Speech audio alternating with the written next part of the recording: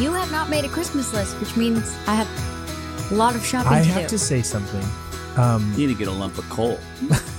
I've already started buying him stuff, but he hasn't asked for anything. Black orange with mold all over. Oh my goodness! Well, He just keeps saying, "I just want emotional peace for Christmas." yeah, I said.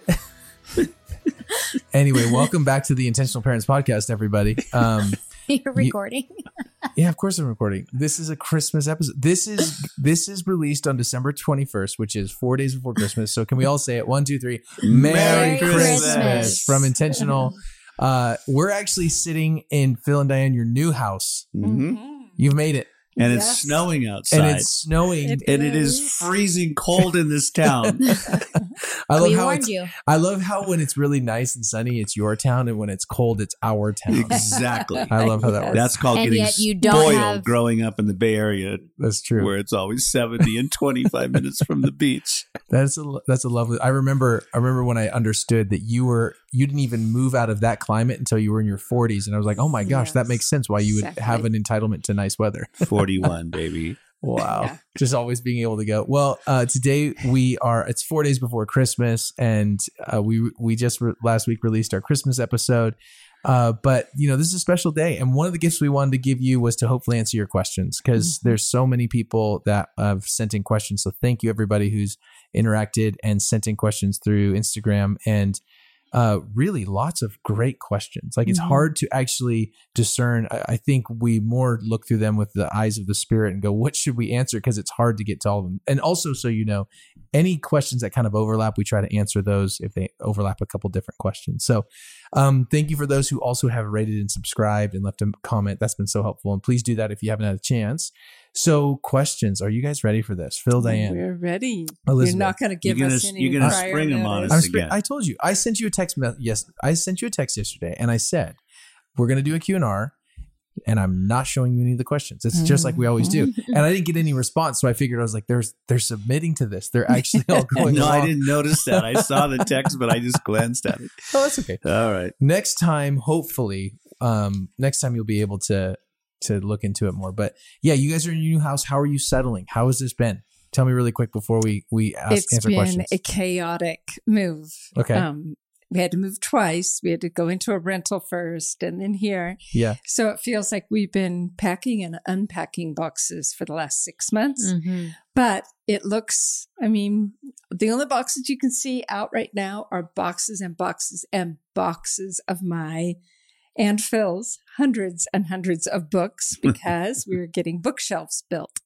So yes, although Lots we of still books. have a 3-car garage, man. and we can't get one car in it yet. So, But your son, Duke, not a good who's son. pretty Yeah. strong, is going to help me Yes, neaten that up. yes. I think Yeah, our- we were counting last night how many times we've moved since we got married. It was Yes. 15 moves. Wow. But what hit us is, the ones where you can just move directly into the next house are easier. Mm-hmm. We had more double moves where you moved somewhere and rented for a while and then moved again. Yeah. Yeah. Those Which are was hard. really messy and really difficult. And this one was that way. Yep. And so But yeah, we're in. we're We're happily getting there. tired. Yeah. We love the home. It's a home that just begs to have lots of groups of people over for hospitality. Yes. So It's that's It's a gift really from fun. God. It's beautiful. Yes, And we've been thankful.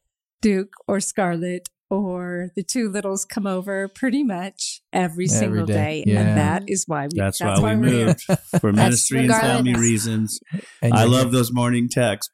Birdie and Sloan want to come over. I know. Scarlett, can I come over and have tea? Yeah. Yes. Well, well, yesterday you had the kids in shifts. I know the girls Yes. came over in the morning. Like, can we go over to Mom and Pop's house? I was like, yeah, I'll text them. So you swung by and got them, Phil, I got him. while you're taking the dog on the walk. And then Duke and Scarlett were there for half the day too, right? Mhm. Like they were here helping yeah. with various things and grocery shopping. It's been a sweet thing. And I know for our really family, it's sweet. been a huge gift. And so Yeah.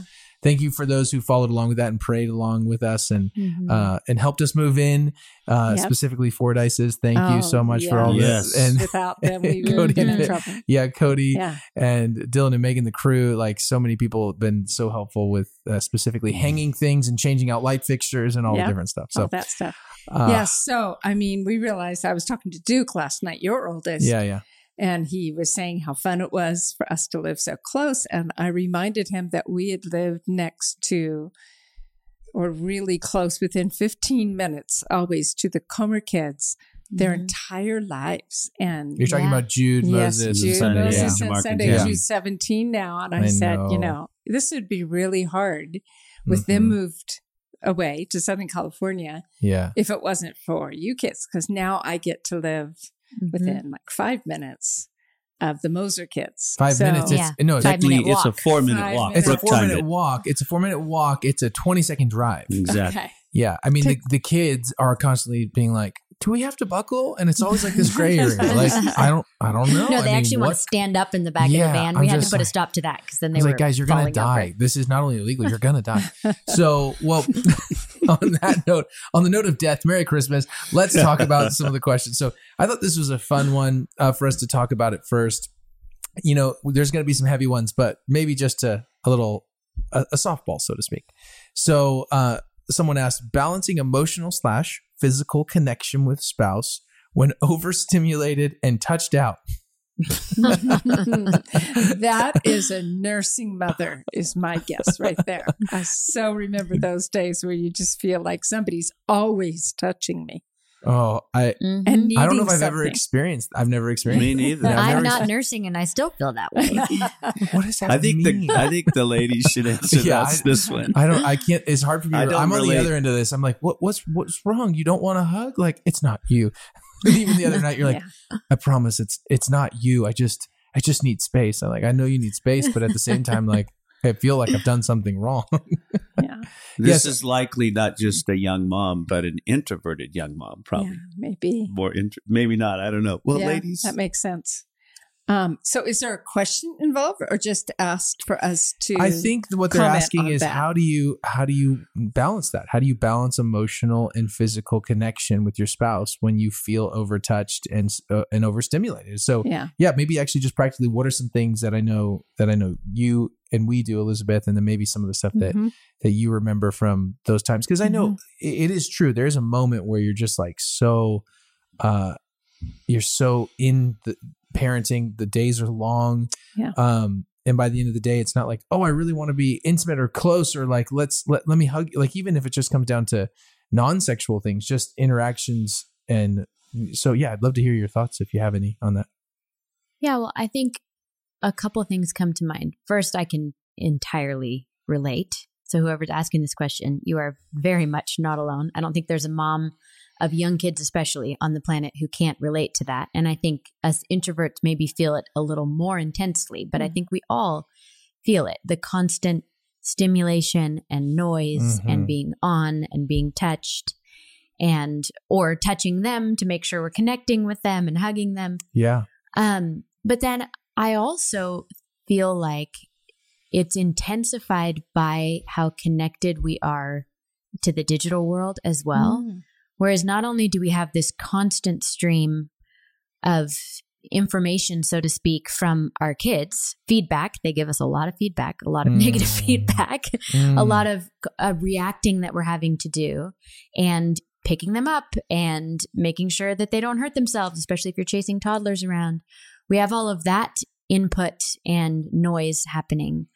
But then we have our phone constantly getting messages throughout the day, or taking a minute to escape and look at Instagram, which is just further noise. And, I think that I found that alone, even just the media alone, I would say in combination with my just loud house. We have a lot of kids and none of them are very quiet, especially which you actually might hear some today because 2 are homesick. Yep. And so you might get some interaction from Birdie or Sloan, and just be warned if that happens. The smallest one is the loudest one.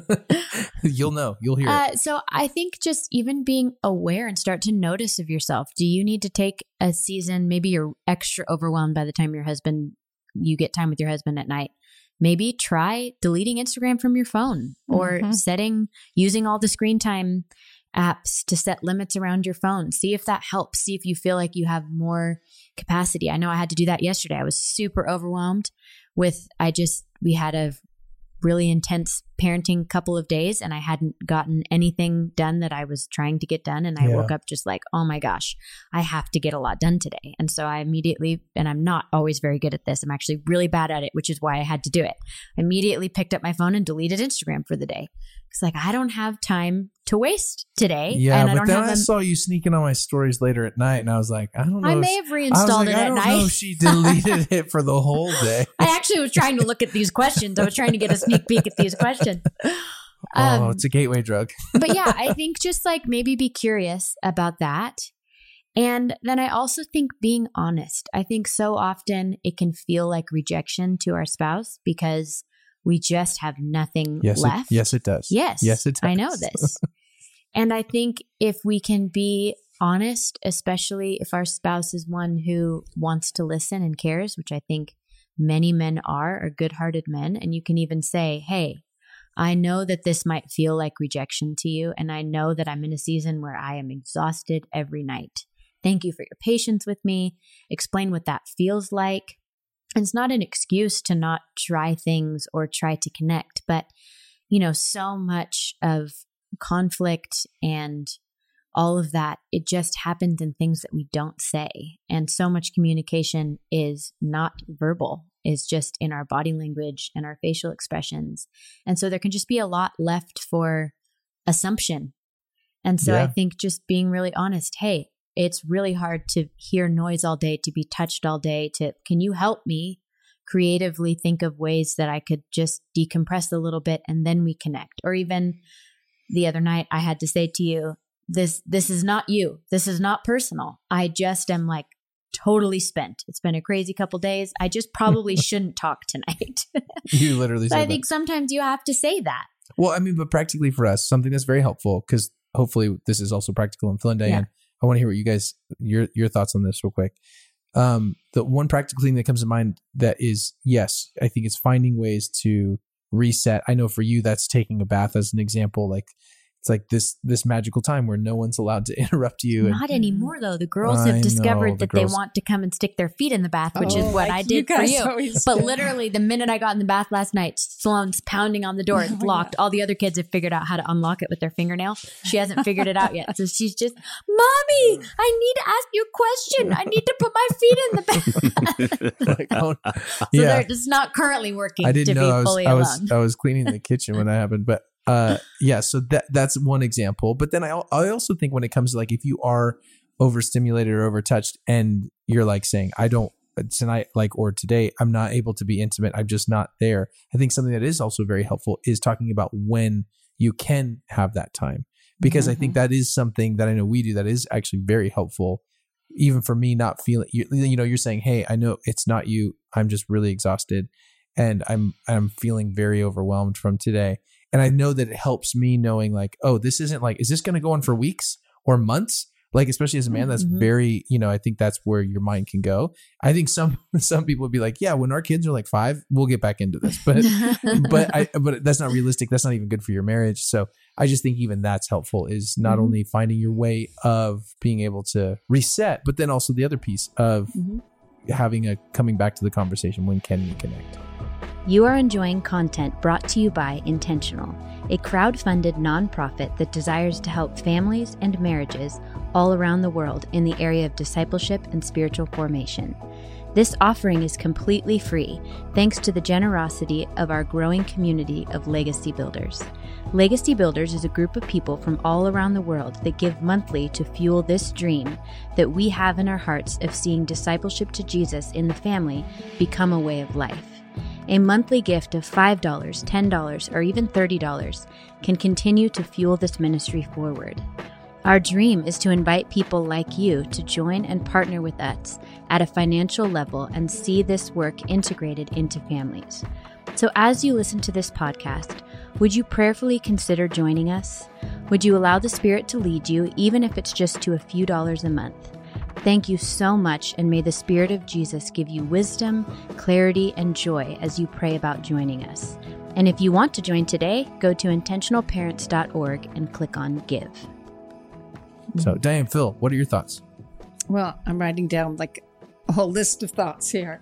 Phil, it looks like you are riffling through your Bible? No, yeah, I have a scripture, but I think you should. Yeah, Dan, what are your thoughts? You share your thoughts. I'll share a scripture when you're ready. So having been there with 4 kids and all of life's emergencies and stressors, and, I totally understand what you're saying, Elizabeth. The connectivity now on the phones is a whole nother stress on relationships, because we feel like we have to be on our phones. We feel like we need to be checking our phones constantly in case somebody's texting us, that we have to get right back to them. I mean, we have to change our mindset with that, as far as that goes, to be less accessible to maybe some of those more superficial relationships that nonetheless just take more and more of attention. You only have so much attention to be able to give. So it's really up to us as men and women, I think, to guard that a little bit. And I don't think that's a female or male thing. I think men also come home and zone out quite often, because they've just been solving problems all day long. And they come home to, children can be seen sometimes as problems to be solved, because they just create all these problems. Just in parenting in general, just to have sharpness, to be able to handle with wisdom and discernment and calmness and all that, each different problem. So I just, this verse popped into my head because it just seems to be constantly speaking to me lately, out of 1 Thessalonians chapter 4. First of all, you back up to verse 9, and Paul is talking to these Thessalonians about how he doesn't even need to remind them about Christian love, what it means to love others, because they're such loving people. And he says, "For God himself has taught you to love one another. Indeed, your love is already strong." So think about this in the context of they were loving other Christians. We're talking about loving our spouses well enough to be really always open-hearted to each other and thinking of each other. And then immediately goes into, he says, let's see, "Even so, dear brothers and sisters, we beg you to love them more and more." So even more, we just increase in love. That should characterize our marriages. Rarely does. But it should, we should be increasing in love for each other. And then verse 11, which we like to quote completely out of context, but the context is, are we giving more and more love? This should be your ambition, to live a quiet life, minding your own business and working with your hands, just as we commanded you before. Isn't that amazing? That's the context. Really interesting. So we have to quiet our lives. That's just in every way possible. That means that we're not going to do all the things. We're not going to, we're going to say no, just because we just need more margin in our lives so that we can love each other really well. So that's conceptual. I think the practical is, that means deleting your Instagram. That means not answering texts that can be answered another day, at another time, maybe not even checking your phone all the time. But as far as relationally goes, I think there's a lot men can do to enable their wives in those demanding seasons of life, so that they don't just become another demand on their wife. Because that's what a lot of husbands can feel like to their wives at times. It's like a bigger, Phil, louder kid. What is she saying? I don't know. I can't wait to see what she's saying.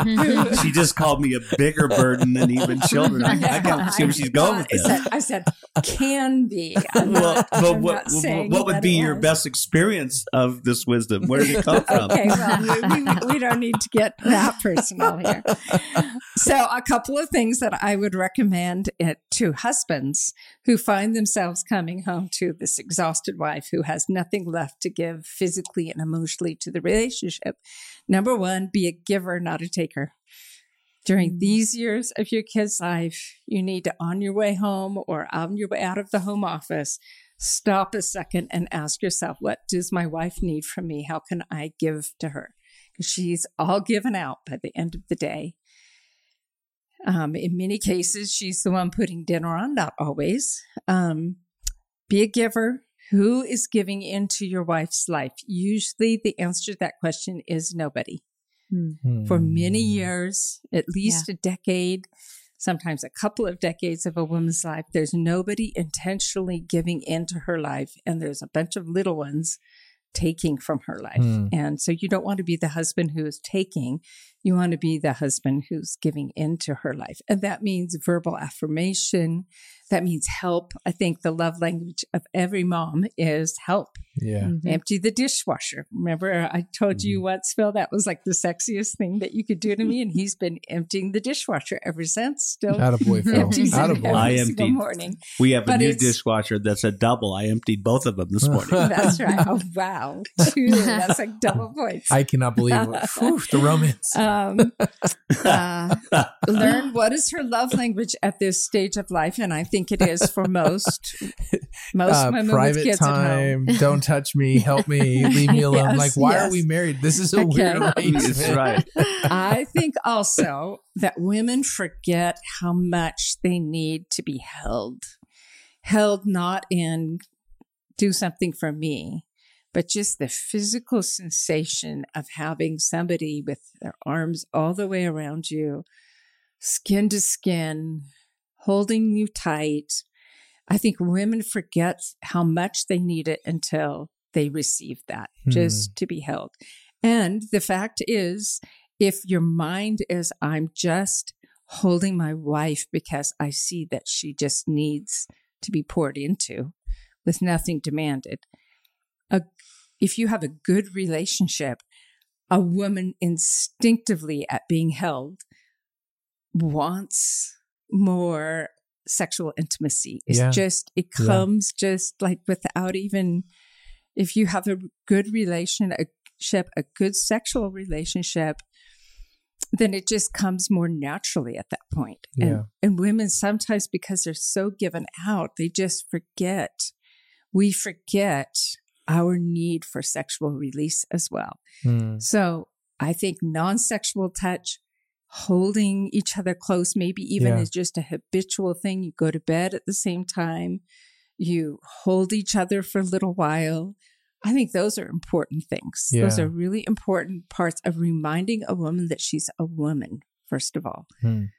She's a mother for certain years of her life. I mean, you're always a mom, but actively mothering for certain years of your life, but you're a woman for your whole life long. And then I would also say invest in making her feel beautiful, whatever that means. And every woman is different in the way she expresses her feminine beauty. But that should be a big budget item. That should be important to you, because we lose touch as moms. We lose touch sometimes of our femininity and our own way of expressing that. And we self-sacrifice almost naturally. And then we have nothing. Then we are incapable of giving that more and more love. Yeah. So that's great. I love the practical points, and we have a bunch more questions, but you have a verse to share before we move on. I'll share. But it's interesting. Some of the stuff she just shared, we were privileged to hear when we were engaged. So we had a couple that was older than us by, 6, 7, 8 years, had little kids, who had been with Campus Crusade for Christ, and as our wedding present, took us to what was called the Engaged Couples Conference, which is now the Family Life Conference. And so, there was a session just for the women, a session for the men, sessions together. But I remember a couple things they said. Generally speaking, men are aroused by sight, women are aroused by touch, and so non-sexual touching. And also, I remember the guy saying, you're going to have a budget, but have an unlimited budget for lingerie. And every guy was like, but we were taught some of these things way back years ago. We got married in 1978. I don't really have anything to add except to state the obvious, that raising children is the hardest thing you'll ever do. Yeah. And it's the most rewarding thing you'll ever do. But you can't do it in your own strength. Yeah. And there is a death to the self-life when it comes to parenting. Yeah. And it's interesting, you quoted from 1 Thessalonians 4. I was in 1 Thessalonians 2. Paul uses an analogy of a mother and a father here. And I preached a sermon on this once. I just called it as a mother, like a father. But he's saying in verse 7 of 1 Thessalonians 2, as apostles of Christ, we certainly had a right to make some demands of you. We're talking about how kids can demand so much. Yeah. But instead, we were like children among you, or we were like a mother feeding and caring for her own children. We loved you so much. There's a love you're talking about, that we shared with you not only God's good news, but our own lives too. So Paul is saying we lay down our lives for you. And so like a good mother does. And then Diane's talking about the husband looking for ways to encourage his wife and help her. And then he says later, we pleaded with you, encouraged you, and urged you to live lives in a way that God would consider worthy. And he said, you know that we treated you just as a father treats his own children. Yeah. We urged you, we pleaded with you, we encouraged you. So I feel like there's a death to the self-life for a mother and a father. Yes. Just as there's a death to the self-life if you're going to serve Jesus. And so basically, I guess what I want to say is to this mom, it's probably a mom who's asking this, it's okay. This is hard. It's okay to acknowledge that. And you need to ask Jesus for help and strength and then, talk about it as a couple. And the intimacy piece is huge because, you mentioned that 1 Corinthians 7 says, come together often lest Satan tempt you. Yes. Unless by agreement you abstain for the purpose of prayer. So in other words, if you agree together to abstain for a period of time, that's fine. But come together often lest Satan tempt you. And so, it's dangerous if a couple lays the whole physical relationship aside. Absolutely. It increases temptation. Who was it that said, a couple that lays together stays together? I'm not going to say that. You don't have to say it. I'm just saying I've heard that before. And I think it's a biblical principle. That's exactly what you just said. I'm just saying it in a way that everybody can remember. So get new tattoo ideas. Couple that lays together stays together. Here's the second one. And thank you for whoever asked that question. I'm sure you probably weren't looking for or knowing that you might get that much of a response, but I actually think that it's not a small thing. And so thank you guys for engaging with that. The next one, and I think this is a very felt thing, at least for me, I think for our family, is how not to parent out of shame. How do we not parent out of shame? I have a couple thoughts real quick. So while you guys are stirring, I can give you a couple. But recently, I was connected to the reality that, and I think a lot of us do this, but connected to the reality that a lot of the times we have these inner expectations of ourselves. And some of this is actually good. Some expectations on ourselves is good.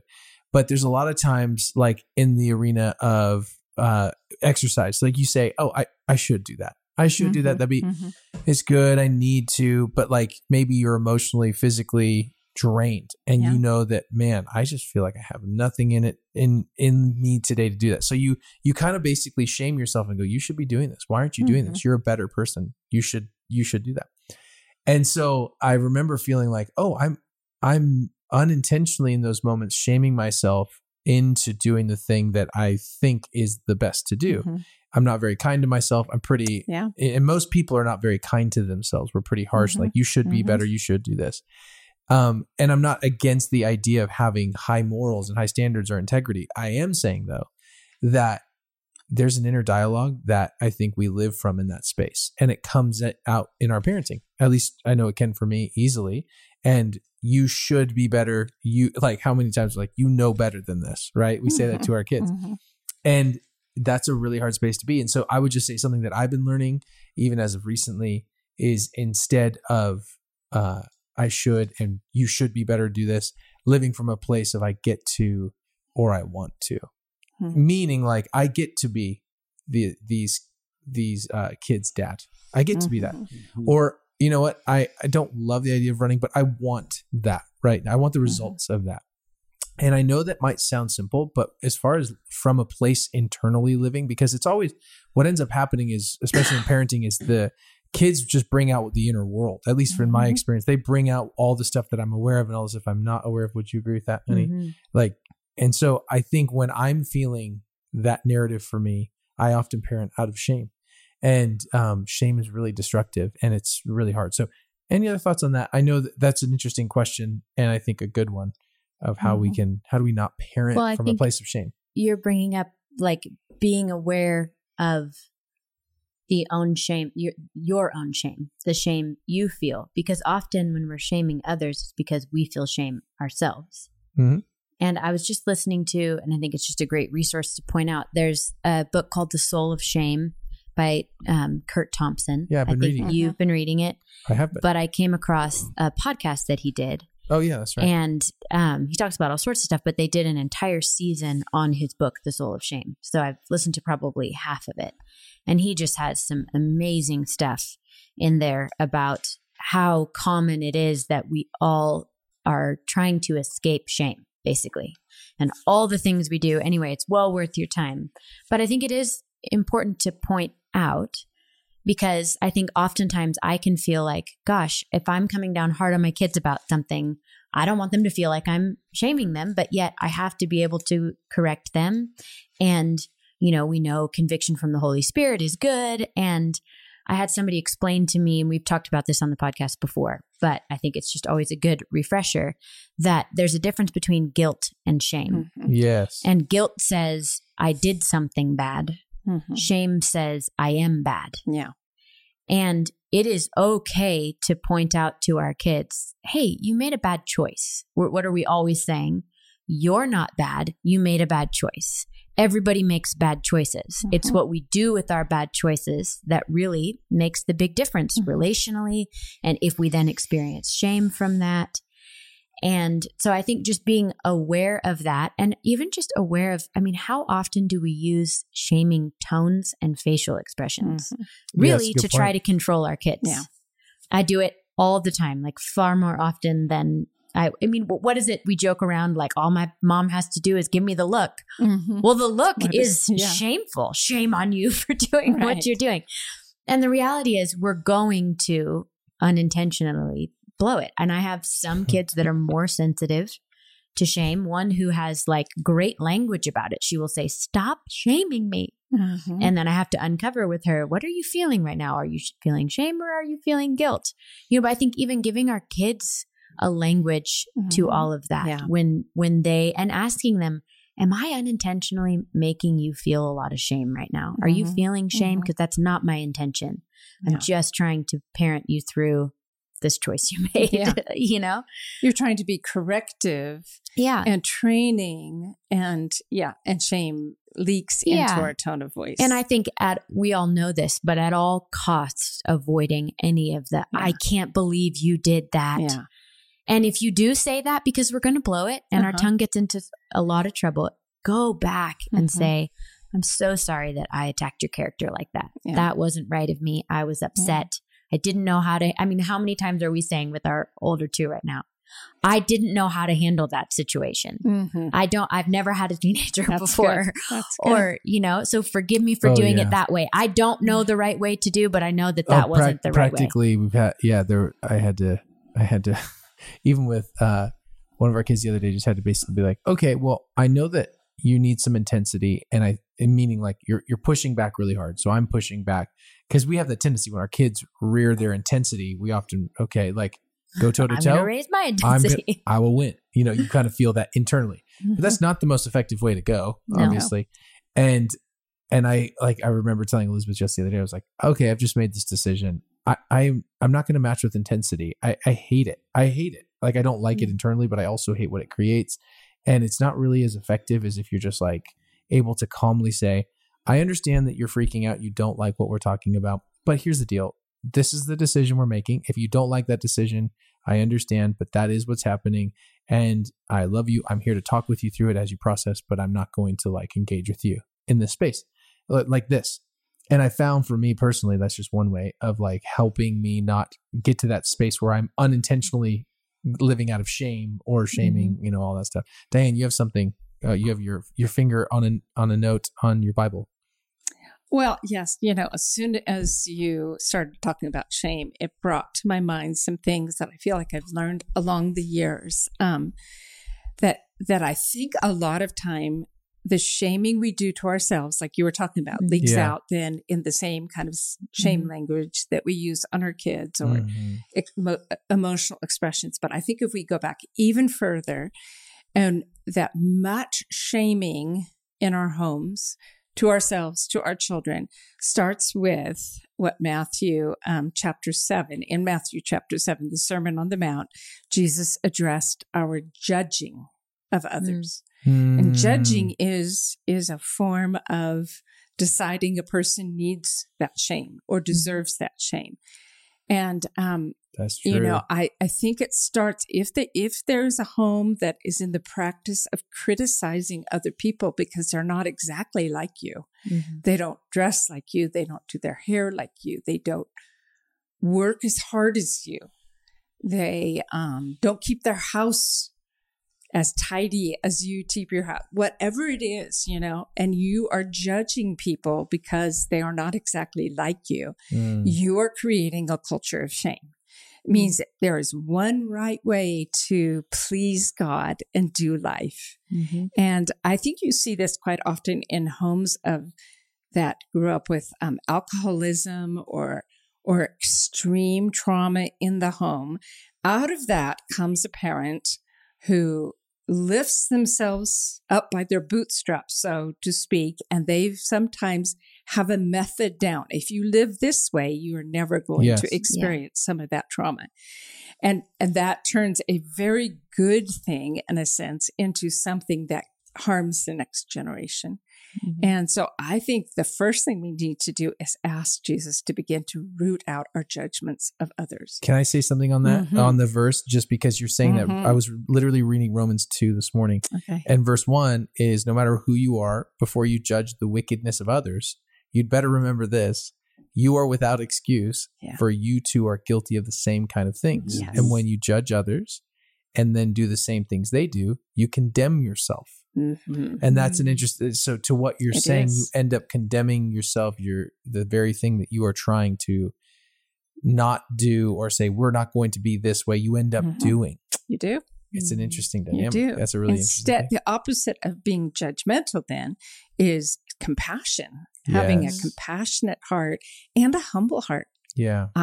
Just because I'm good in this area doesn't mean that, I'm a more favorable person. Yes. And I think it's so common in Christian circles, honestly, because we make moral judgments, because we need to be making moral judgments, and we let those seep into even judgments that have to do more with just how we move in the world. Yes. Instead of seeing the beauty of everybody's uniqueness, and we compare ourselves often favorably to somebody's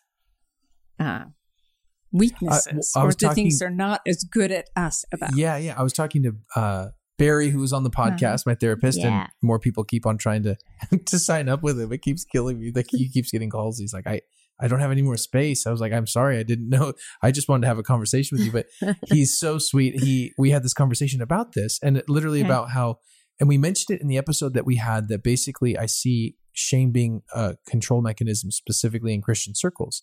And he's like, I know we started talking about that and didn't get to finish, but I do have some thoughts on that. So I was like, in our session, I was like, tell me what you're talking about. Like, what do you mean? Because I want to know.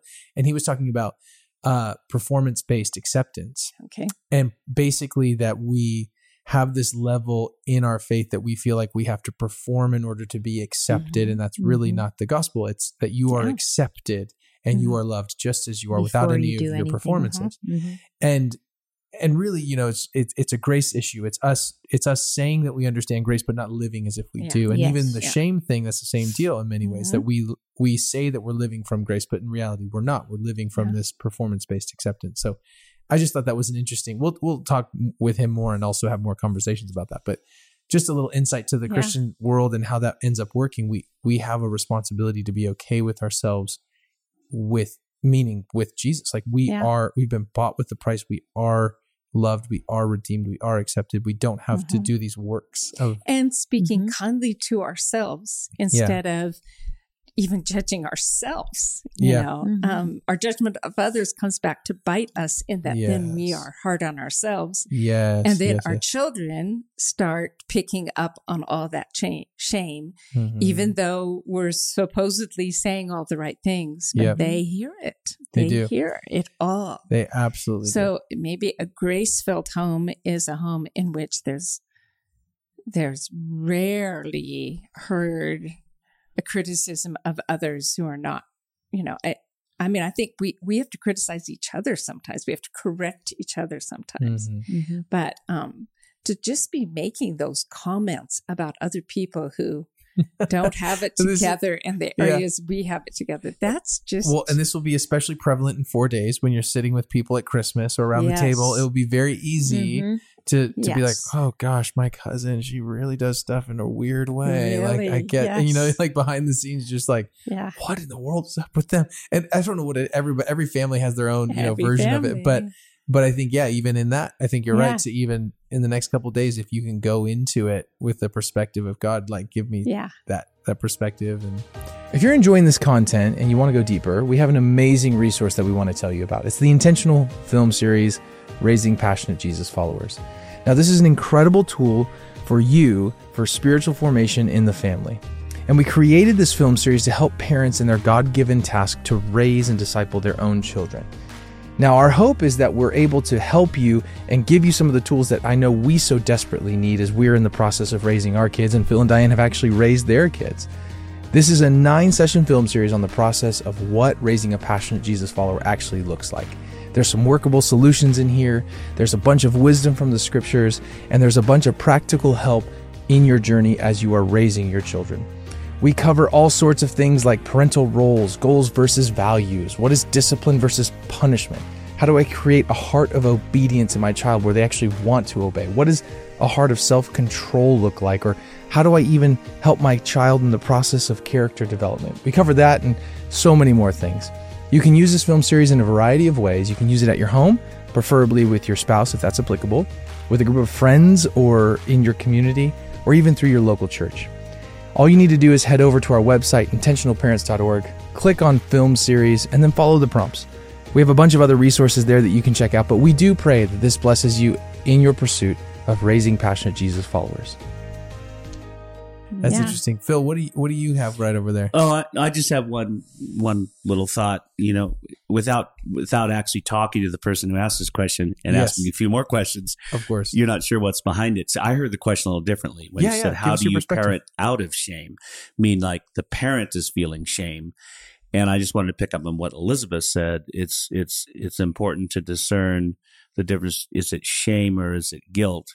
Because it could be the conviction of the Holy Spirit. It could be a mom's feeling shame because she knows she should be doing certain things that she actually should be doing, but she knows she's just watching Netflix all the time. And I have no idea if that's what's going on, but it just reminded me way back in Genesis 3 where Adam and Eve hid from God. They literally said, you know, it says the man and his wife hid themselves from the presence of the Lord. So, you know, you don't want to, because of shame, pull away from the Lord. You need to go to the Lord with the shame and says, is this the evil one? Like just making me feel like, you know, the horrible person trying to just defeat me? Or am I feeling some shame because God's trying to get my attention and convict me? Hey, don't hide from me. Come to me.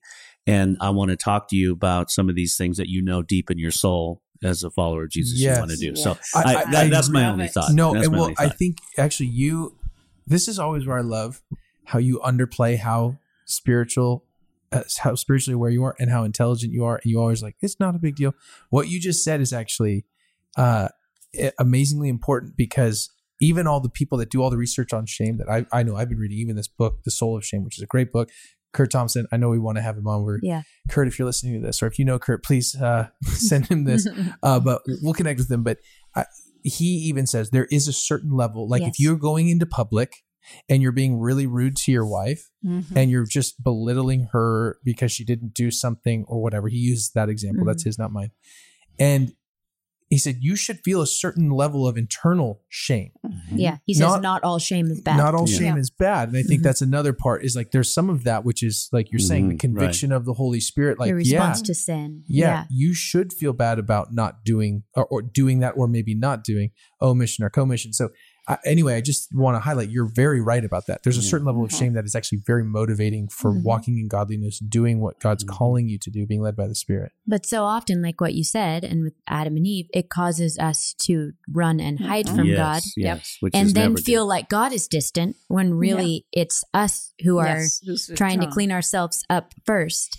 But I think just openly saying I totally messed up in that area, or I don't know how to do this stage of parenting and I don't feel like I'm doing it well. Like the enemy cannot have power when we're willing to speak things out into the light. And so how often are we operating out of shame without even being aware that we are? But I think if there's any level of awareness, or if you're feeling yourself shaming your kids, just stopping and asking God, where am I feeling shame in my own life? Where am I feeling inadequate? Where am I feeling, or oftentimes for me, when I find that I'm unintentionally shaming my kids, but I can see it, it's because I'm operating out of fear.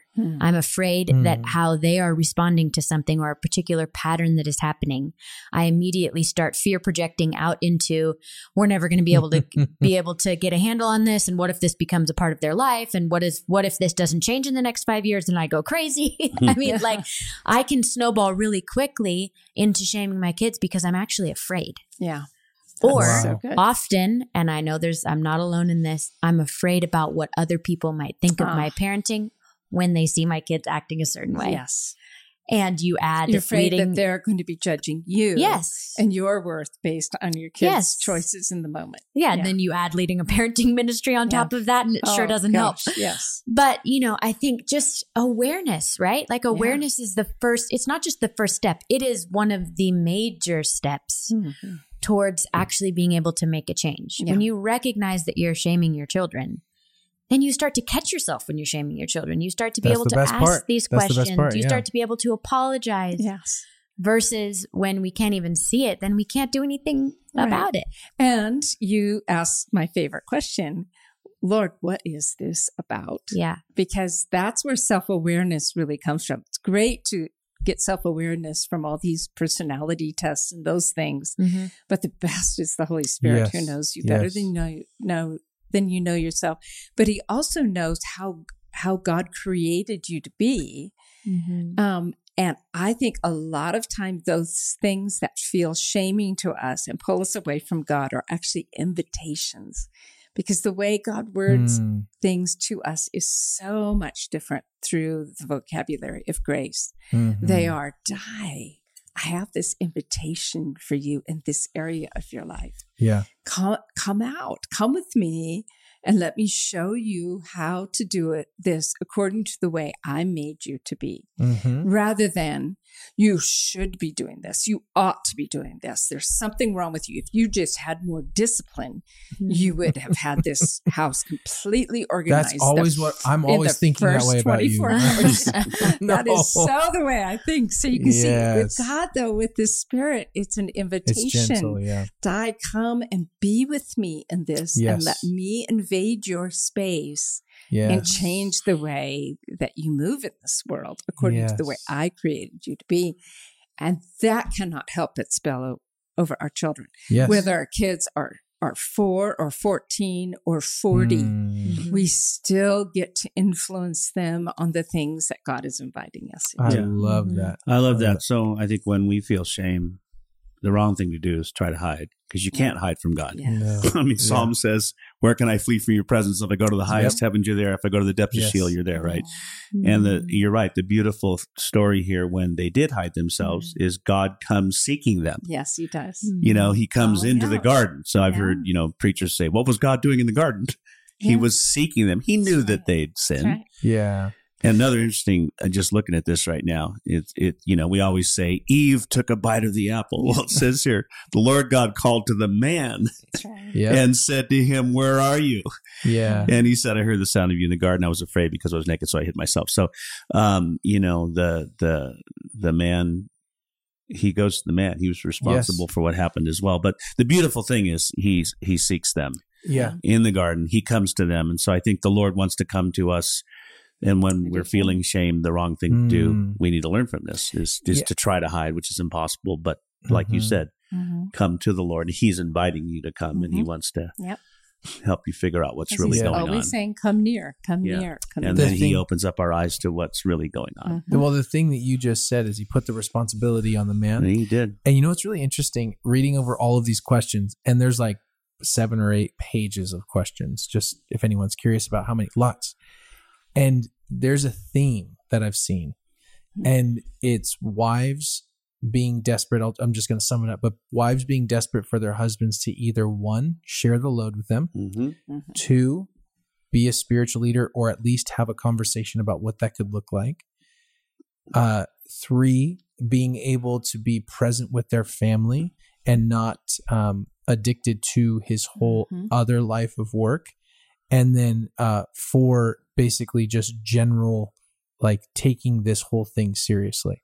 So that's not a question, that's an observation. And I just wanted to say, there is a lot of stuff going on in our world, especially when it comes to men and dads specifically not taking responsibility for they have a responsibility before God. And what I find so interesting is men become overwhelmed. It's okay. The girls are here. Girls, say hi. Okay, good. They didn't say hi. The little ones. We said that they might interrupt. Right. Our kid is here too. Our dog, but he's making lots of talk. His little paws. He can make a lot of noise. You can hear. So the only thing I have to say about that, Brooke, is when are you and Phil and Andrew starting your dad's podcast? I keep hearing about this. Yes, it's a thing. Well, yeah, I will make that more official at another time. But I do want to just say this is like I'm just seeing. So if there's any dads that are listening, or if you're a wife listening and you want to give any part of this podcast to your husband, guys, it's really important that you figure out why this is so hard for you. It's really important. Whether it is your own upbringing, your own sin, your own depression, your own shame, your own fear about not being able to know what to do. It is better to just attempt than to not try at all. It's better to attempt and fail than to not try at all.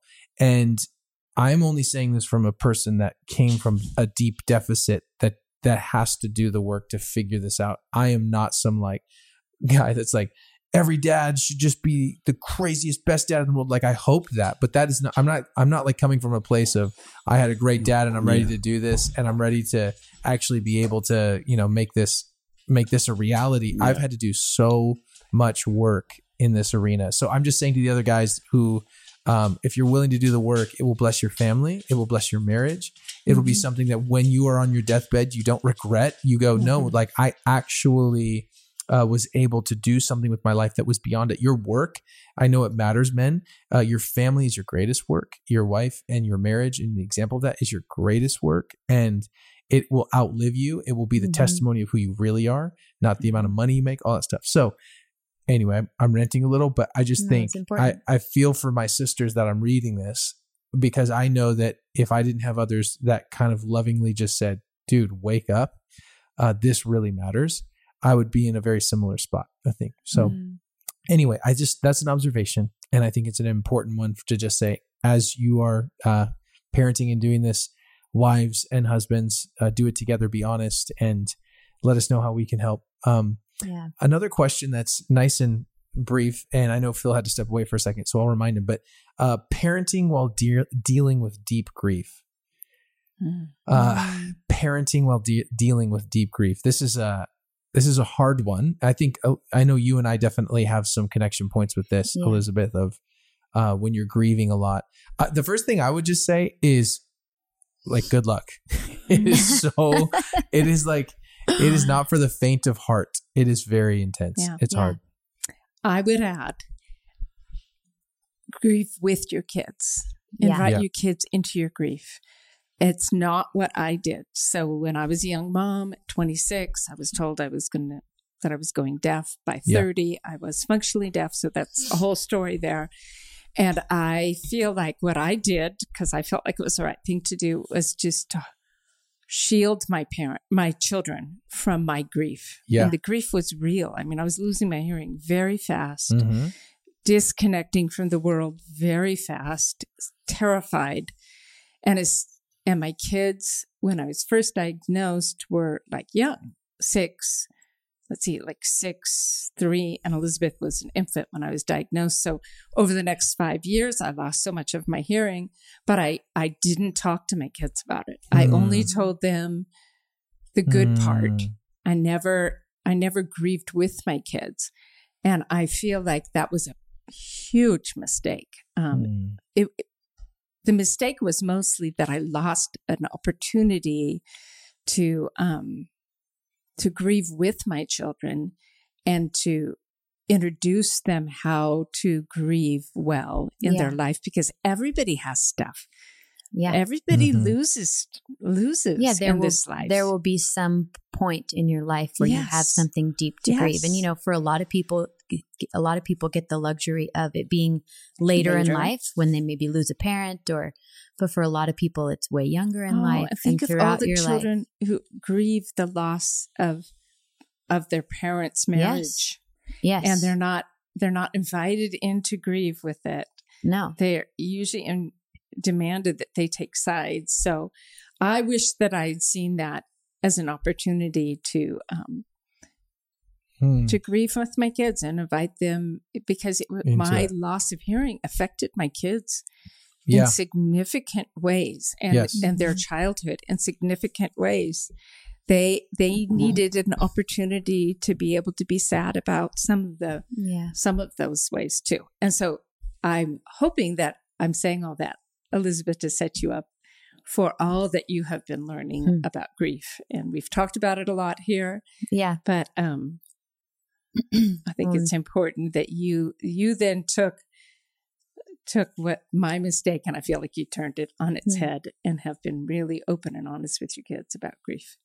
Well, I'd first say I think that's the beauty of generation after generation of passionate Jesus followers. I don't look at what you were unable to give me and show me about grief at that time as something to hold against you. I think I got to grow up in a home watching suffering happen, know that suffering was real.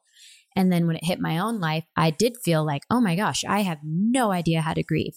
But what's birthed out of that is, okay, my parents set me up for suffering.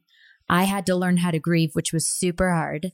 And so I get to start the process of setting my kids up for both. And then they get to go on and do more, you know? And I actually feel like grieving has become it's like this life message that is birthing in me. It's like probably the odd thing to be passionate about, but it's probably like the thing I'm the most passionate about is grieving and being honest about your emotions. And because it's so opposite to how I am naturally wired, and it's something I had to learn how to do. But I think as soon as I saw this question, the first thing I jotted down was exactly what you said, is don't hide it, because it's actually a great gift to your kids. Yeah. Not that you're going to bring your kids into your room every time you cry and you're going to make them grieve with you, but you don't want a whole lot of drama associated with it. No, but being honest about, man, if it's a little kid and they see you crying, mommy's just really sad today. I really miss so-and-so if you lost somebody, or I'm really having a hard time with this sickness. For us and our family, it's been like these extreme illnesses that have radically changed our family and our children. And then experiencing death for not the first time, like my grandparents have passed away and things like that, but Brooke's dad passed away a year ago. And so walking our kids through losing a grandparent young, who they hadn't had a lot of time with. And so grief has been, I feel like, one of the main themes of our home in the last 6 years. It's become, I love how Jerry Sitzer puts it. We interviewed him, and I would highly recommend you go back and listen to the 2-part episode. He talks a ton about grief and loss. And his book is incredible. But he says grieving has become a way of life for me. And I think so often, especially in our culture, we think of grief as this like one-time event. We're sad for a little while after the thing happened, and then we go back to life as normal. And there are some things that can be true. But I think most losses and griefs are not that linear and they're not that simple. And more often than not, you have to think of yourself as returning to now a different life. Your life is not the same. And so I think just recognizing that the intense dark grief is very real and it's very overwhelming. The grief we experience soon after something happens. And it's usually 10 times longer than we ever thought it was going to be or want it to be. Mm-hmm. But you can't escape that darkness. Yeah. If you try, you will just experience it at some other time in your life. Yeah. Something else will happen, or it will start to come out sideways in your parenting or in other relationships. Mm-hmm. You can't escape it. And one of the most powerful things you can do is when it begins to happen is just lean into it. Jerry Sitzer also talks about like, so often we are chasing the sunset. We're running from the darkness and chasing the sunset. If I can just get to being happy again, if I can just get to life as it was before. But he says, no, you have to turn around and step fully into the darkness. That is the only way through is through, right through the darkness. Mm-hmm. And that is where I truly feel like we experience God the most when we invite him into it. Those deep, dark times that I never want to experience again have been the most powerful times with Jesus than any other time. It's the only way to get that type of intimacy with God, I feel like. That's true. But I think those times while you're trying to simultaneously parent, to what Brooke said, good luck. It's hard. Yeah, grief is really like hard. Ambush. You think you're fine one minute and then you're completely not fine. And I think the more experience you get with it, the more you start to notice, you can at least recognize what's happening. Yeah. I'm feeling intense grief right now. Yeah. And I think the biggest thing you have to be is just gracious with yourself, patient with yourself, and honest with yourself. Yeah. If that means you are just wiped out by grief that day and you're exhausted and you just need to lay on the bed with your kid while they watch a show and you're just laying next to them, be with them, that's okay. Yeah. That's real. And then I think too, so often I know I was afraid of facing the darkness fully because I was so afraid I'd get stuck there, that I would just become this like sad all the time, bitter, angry, that if I let myself feel the anger, I would only ever be angry. But the opposite is true. You don't, when you're willing to step fully into it, you don't actually stay there. It's not that the grief goes away, but you begin to carry it more lightly. It begins to not feel as dark. It begins to be something that comes in waves versus something you live in all the time. Yeah. But I think just back to what you said, Mom, of just doing that honestly with our children and acknowledging your sadness and your grief, using those words, I'm sad, I'm grieving. I noticed myself feeling really angry and I think I'm grieving. Like that, if we can give that language to our kids, that they can be sad and it doesn't have to be immediately fixed, I think that is a really great gift that we can give our kids. And remember, I mean, this is the whole season, right? When the angel came and told Mary what to name her child, he would be called Emmanuel, which means God with us. So if we can actually learn to grieve with God, then that grief does like surgically precise work in our souls. And we come out the other side still grieving, still with the sadness of loss that should not have been, because this is not the way the world is supposed to be. It was created to be. We were created for Eden.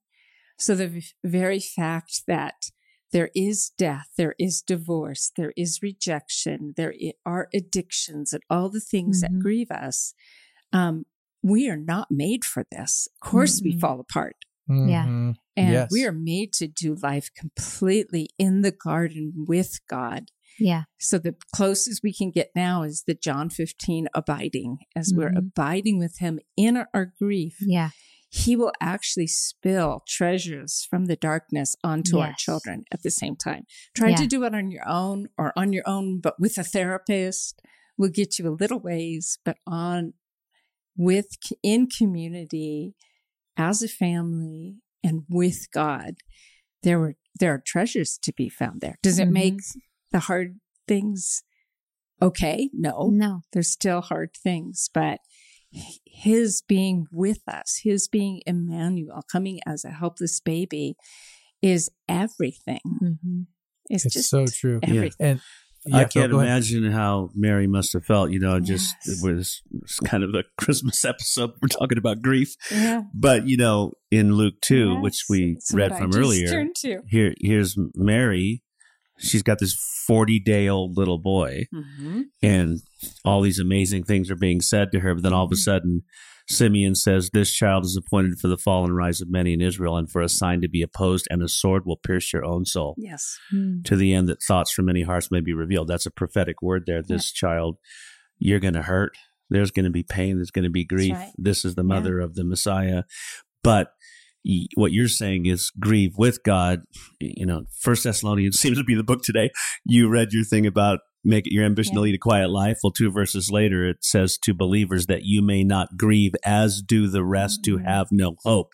Right. So it's grief is horrible. And I'm not one to speak much about it because, you know, I haven't suffered like many have suffered. I mean, we all suffer, but there's suffering small s and suffering capital S. I don't feel like I'm qualified, except I want to say that with Jesus, there's hope because there's a coming kingdom, and Eden is going to be restored in the garden-like city in Revelation. And that's what this is right here. It says, but think of those who have yet to come to Jesus and the grief that they're experiencing, and they don't know the Lord, so they can't come to the Lord. So as followers of Jesus, it says right here, we don't grieve as those who have no hope. In other words, we still have hope. And the hope is the coming of Christ. You know, the Lord himself is going to descend from heaven. We're going to be caught up together to meet him in the Lord. Therefore, comfort one another with these words. So I feel like we can comfort. It's wrong to just say, hey, it's going to be okay. I'm not talking about that. I'm just saying, you know, Elizabeth, as I watch you grieve, Jesus is at the center of the Moser home. So they know that Jesus is coming. They know that there's a coming kingdom. They know this is a broken world. And I think you can hurt and you can grieve and you can deal with all the emotions that come in the presence of the Lord, Emmanuel, God with us. And I think that's something we have to teach our kids. Mary had to learn it with the 40. You know, she probably already knew it. I mean, she must have been an amazing young woman when you read the Magnificat and the scripture she's quoting. It's not exactly what you want to hear. It's not what you want to hear. Baby shower. No, it's your baby dedication. The sword will pierce your own soul. very soul. Yeah. Yikes. And yet she's lifted up among women. Blessed art thou among women, the angel said. So it's amazing. Well, the last thing I'll say on that before we close is, you know, also on the idea of grief is grief, you know, takes a lot of energy. It's very exhausting. And so it's one of those things that we have to remember that, it takes time, it takes energy. It's a very long, ongoing process. So the girls are coming in now. Girls, are you ready for lunch? Yes, they're going to eat lunch. Thank you for tuning in today and taking a second. And we're going to get some more of your questions, I do promise, but we'll just say it one more time. Just as we go, we'll say Merry Christmas. Or what are you going to say? I was ready to shout out Merry Christmas. Yeah, that's right. Yeah. So we'll just do it together. Have a wonderful holiday. 1, 2, 3. Merry Christmas. Thank you for listening to today's podcast. If this podcast has blessed you in any way, here's a few ways that you can partner with us in this ministry. First is to give. Intentional Parents is a nonprofit, and we rely on the generous giving of our partners. So please head over to our website, intentionalparents.org/give, if you would like to become one of our partners through giving. Second is to share it. If this has at all been helpful to you, we encourage you to share it with your friends, your family, and those that you know would be blessed by it. Third is to follow us on social media platforms, Instagram, Twitter, Facebook. You can find us on Instagram at intentional_parents. And lastly, if you would head over to iTunes if you enjoyed today's episode and leave a review on iTunes, this helps us bring more hope, help, and healing for families.